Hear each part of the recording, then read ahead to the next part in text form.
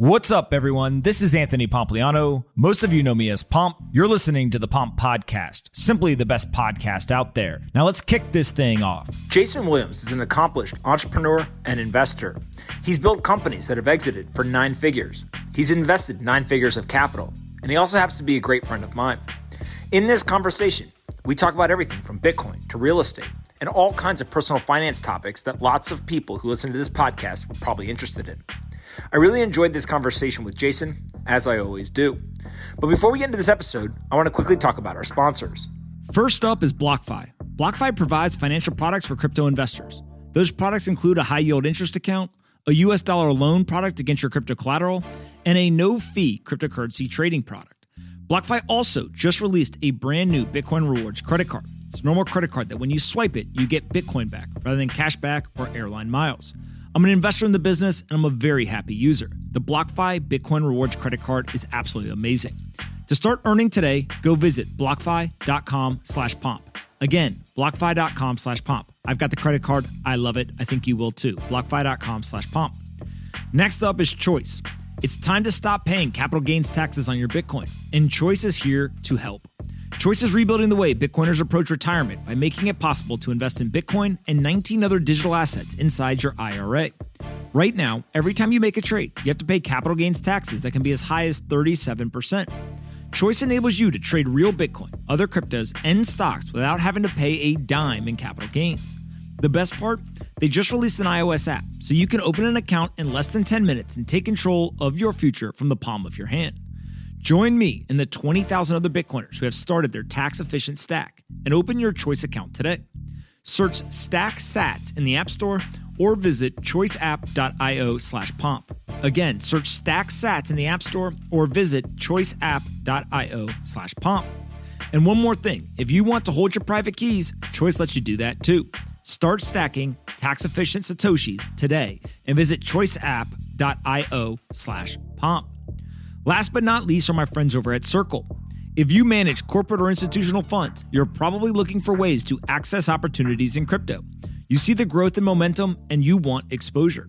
But a lot of institutions don't know how or aren't comfortable with the risks of Bitcoin or DeFi. Now there's a new investment that's built specifically to help institutions get into digital assets. It's called Circle Yield. It's a blockchain-based investment built with USDC, the leading dollar digital currency. Circle Yield is over-collateralized and fully secured with Bitcoin collateral to protect your funds.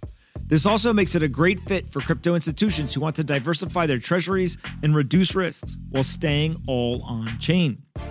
You get your choice of terms from 1 to 12 months and a fixed rate that's higher than what you'll get at a bank or in many fixed income markets. Visit circle.com/pomp to book a meeting with one of their experts. Again, circle.com/pomp and book a meeting with one of their experts. Big fan of Circle, and I think you will be as well. All right, let's get in this episode. I hope you guys enjoyed this one. Anthony Pompliano runs Pomp Investments. All views of him and the guests on his podcast are solely their opinions and do not reflect the opinions of Pomp Investments. You should not treat any opinion expressed by Pomp or his guests as a specific inducement to make a particular investment or follow a particular strategy, but only as an expression of his personal opinion. This podcast is for informational purposes only. Jason, you there? Yeah, what's going on, guys? All right, I got a whole bunch of questions for you. First, let's start with this idea of real estate and Bitcoin.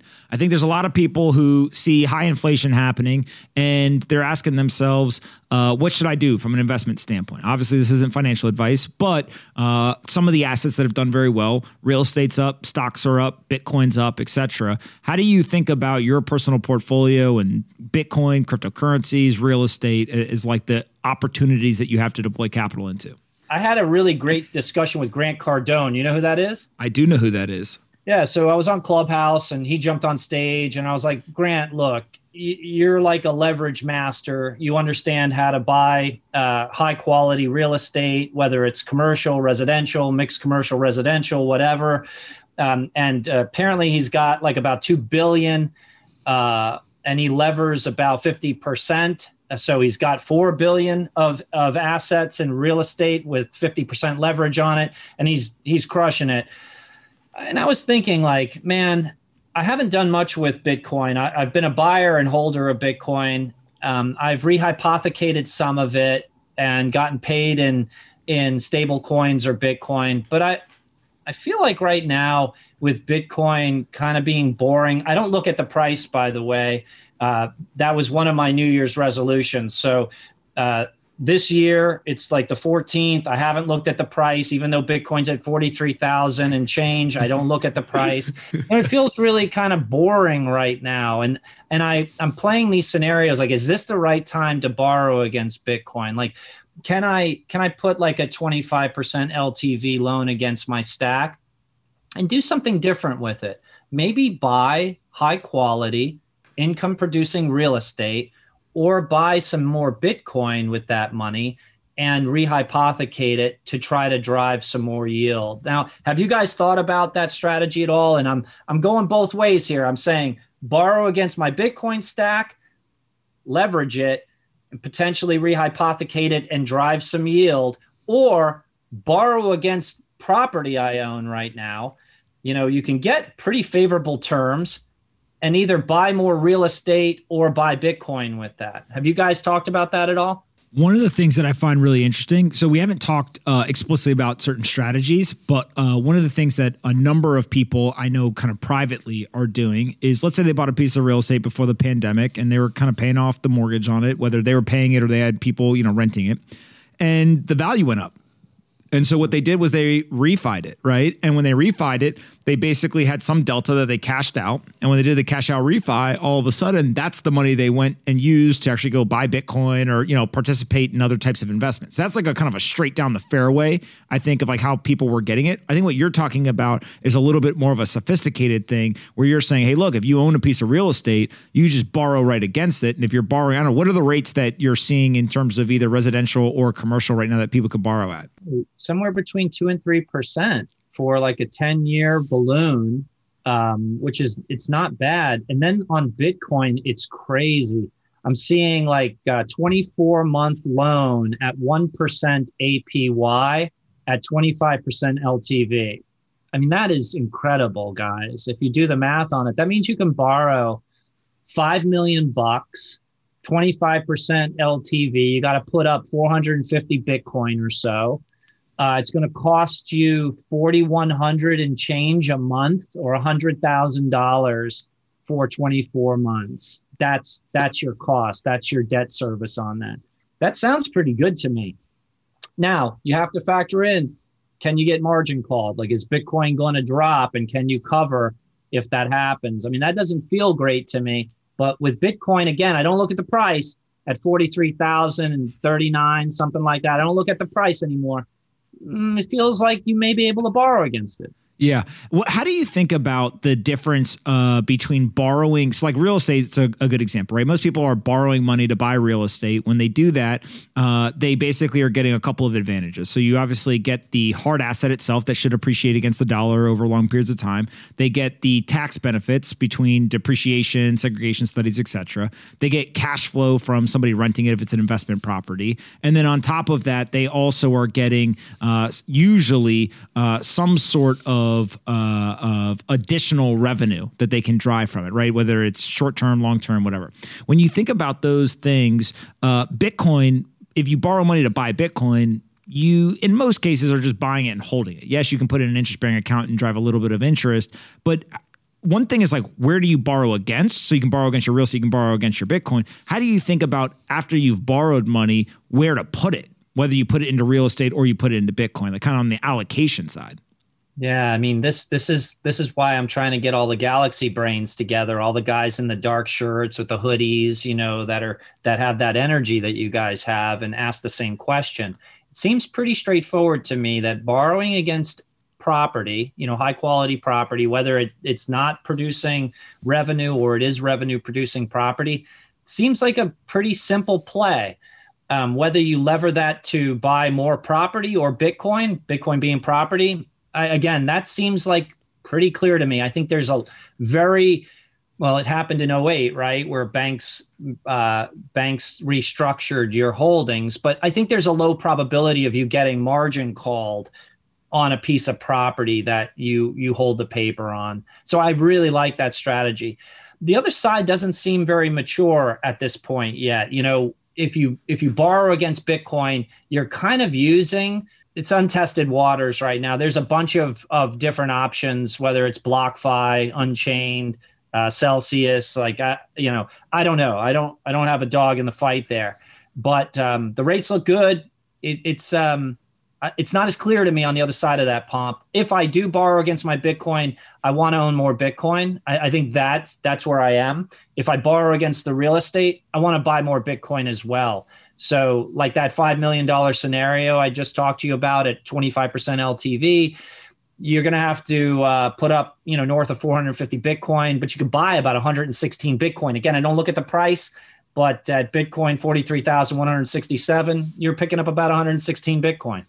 All right. If you had to say, what are the 5 things you're most excited about around Bitcoin and cryptocurrencies in 2022? What are the 5 things that you're like, bam, I'm super excited to see this stuff happen? Well, Bitcoin, CryptoFunks, Bored Apes, buying planets in the metaverse, and regulatory clarity. I think I'm excited about that kind of stuff. All right, let's go in reverse.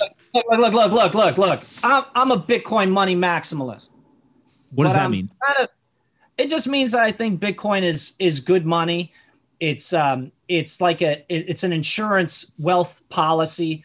And I'm totally in, 100% in. But I don't think Bitcoin solves everything. So I am looking around at different projects. I've always been interested in tinkering. So, my Bitcoin maximalist friends, those toxic guys, they just think I've gone brain dead, full galaxy brain when I talk about this other stuff. But I'm interested in it. So, I'm a holder of CryptoPunks and CryptoFunks and Bored Apes and I think that there's something there. I think there's a cultural shift. There's a group of people that don't care about the programmatic monetary policy of Bitcoin. They don't care about good money. They're in it for a lifestyle and they identify with these cultural movements and they like video games and stuff. So look, I'm older now, but I'm still interested in this space and when I say I'm older now, I think I'm an older Bitcoiner. I'm a guy who has assets and a house with chairs. A lot of Bitcoiners talk about like sell your chairs for Bitcoin, excuse me. Like I don't want to do that. I want to have a car and a house and I want to go on vacations and I also want to have Bitcoin. So when you think about Bitcoin as one of the 5 things, that's kind of a self-explanatory. Regulatory clarity, I think, is another one that's self-explanatory. But you mentioned 3 things there in the middle. You said CryptoPunks, CryptoFunks, and what'd you say? Bored Apes, I think, right? Yeah. Explain more about those 3 things. Why are those 3 of the 5 things that you're excited about in 2022? Yeah, so CryptoPunks are kind of like OG Ethereum-based JPEGs or PNGs. And they kind of rug pulled the holders of those. So I'm an owner of CryptoPunks. They're worth a lot. I think the floor is like 70 Ethereum or something like that. So what is that? $230,000 or something along that way. They sold the IP to a third party, and I found it to be really weird. So they almost like took the value away from the people who owned this asset. And it caused a lot of people to think. One of the groups that I think did something interesting was a group called that invented or produced something called CryptoFunks. They took CryptoPunks and they flipped them the other way. So they're just facing the other way. They're exactly identical to CryptoPunks, but not identical in any form or fashion because they're flipped the other way. And they're kind of challenging a lot of DMCA and claims around copyright and what are your rights to these images. And I've enjoyed the exploration of that, Pomp. And then finally, Bored Apes, they lay claim to giving you the IP and the right to actually go out and commercialize your ape. So you could launch a clothing line with that image and sell it. As long as you hold it, you apparently have some rights and privileges associated with that. I think that's really interesting. Again, this is anyone can right-click these images, and then anybody can sue anybody for anything, obviously. So that remains to be seen how defensible these positions are in court. But it's really interesting to me to dive down this copyright licensing, trademark kind of situation as a holder of some of these JPEGs. What do you two got questions about? Jason, I saw someone was buying land next to Snoop Dogg in the metaverse. Are you buying land in the metaverse? Hey, buying planets.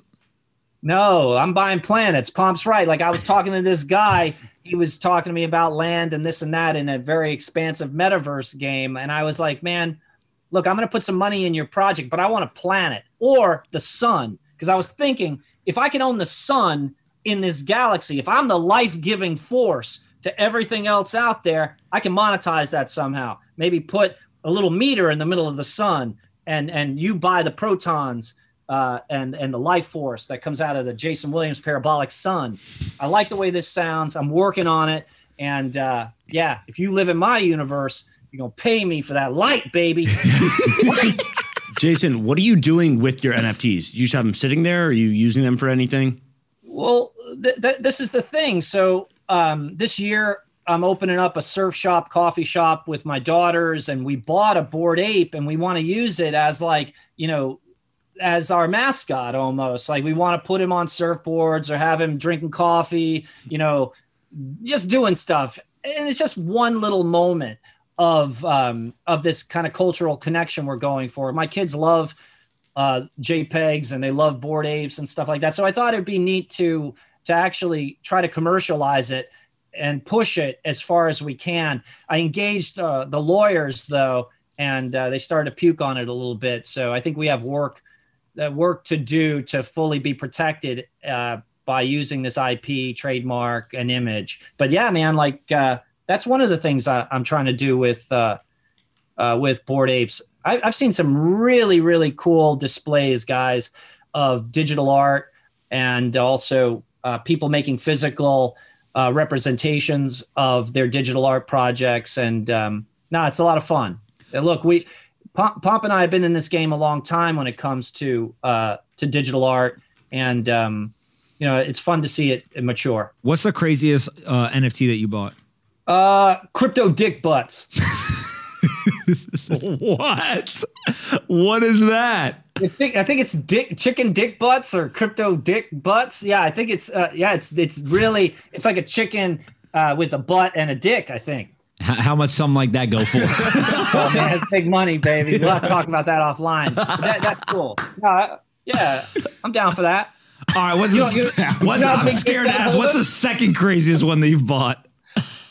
Well, I think Gary V's project to me was really wild. I mean, we dropped millions of dollars on VeeFriends, and it's really just Gary V scribbling on a piece of paper. He's not an artist at all. He's a moderately older looking gentleman who, who got some ink pens and drew some really, I don't like know. Patient Penguin and stuff, right? Yeah, like really basic stuff, guys. Like if you had an image of one of these VeeFriends to put up, it's pretty basic stuff. I dropped millions of dollars on it. So Gary V, if you're out there, bro, you're going to make me hold on to this bag forever or are these things going to pump? I'm ready. Let's go. No, but the whole point. But here's the last thing we'll talk about, and then we gotta go because we got other things we gotta do. His whole thing isn't so much you're buying just a piece of art, right? It's an access thing. So there's an element of you get to go to a conference, you get depending on which one you own, you get a FaceTime with them, whatever. And it's fascinating to me, and just like if this becomes the way that people actually kind of engage with their community, it's a very interesting way to do it. Right. And so from everything I can tell, like it's been very successful for them. And if they continue to do this in a material way, I don't see why they won't set kind of the standard, the default. Right. Like people always give Gary a hard time online sometimes. But the thing I always say is like the dude's been ahead of a lot of trends, man. You know what I mean? Like it's just, there's something about when you live on the internet, when you were molded by the internet, if you will, you just understand and have intuition for, this is going to be a big thing. This isn't. Like the guy was talking about audio being big in like 2012, right? And people were like, what do you mean audio? That sounds crazy. And then like podcasts become a massive thing. And now people are getting bought for hundreds of millions of dollars, right? And so I think the same thing here is like, we may look back in 5 or 10 years and be like, damn, remember when he did that? And like, we'll see, right? Maybe he's wrong too. Like, I don't think that he's right every time. I think he'd say that, but it is interesting that he's doing things to test it out and try to figure it out. Yeah, look, Gary, I'm a fan of Gary V. He's certainly an opportunist, and he's made tens, if not hundreds of millions of dollars off of VeeFriends. So the proof is in the pudding. Like I'm in. You know, when he called his friends to participate, you know, and we got the call, you know, I'm supporting him, but let's see how it goes. The one other thing real quick about Gary is I don't know if you guys saw the latest Full Send podcast, but they got Bob is there, Bob Menery, and Bob is asking them, and they got John Shahidi on too, who usually doesn't host the podcast, but he was there, and and the clip that I saw, Bob's like, all right, man, so like, how rich are you? And they cut away, and John Shahidi's like, oh my God. And to Gary's credit, he was like, very. which is great because, you know, you get Bob Menery just asking wild questions. Shit, yeah. Bob Menery, by the way, Jason, I don't know if you know who Bob Menery is. He's the only person in the world who could go from literally interviewing Antonio Brown to Gary Vaynerchuk and everyone in between. Like the guy, his range is unparalleled. And you know, it just sits there and he just asks the questions that he needs the answers to. Like, yeah, how much cash you got? They got Chad Ochocinco. They got him to pull up his bank account and like literally hand them his phone and show him how much cash was in his bank. It's crazy, man. Which Pomp brother takes his clothes off during the middle of one of your broadcasts and walks off the show? What? That hasn't happened yet. But I'm saying, like, which one of you would be the one? John, for sure, John. John would do it. He just say, "I've had enough." Clip it and make it an NFT. I'll do it right now. He just strips off the shirt and just says, "Peace out. I'm out, Pomp Liano." That's it. Exactly. All right. Where can we send people to find you on the internet? Well, I'll be teaching at Wharton Business School on the 26th, so you can check that out. You can follow me at Going Parabolic on Twitter. And then I'm doing mining convention in Texas on, I think, the 8th. I'll be on stage talking about ESG, mining, whatever else random comes in my head. And it's in Austin, Scott's Crypto Mining. I think Sailor will be there as well. It'll be fun. All right. I love that. All right. Everyone go follow Jason on Twitter. If you don't, I don't know where you've been. At Going Parabolic, the #1 Twitter username in the world. Facts. All right, man. Appreciate it. See you at Wharton. See you guys.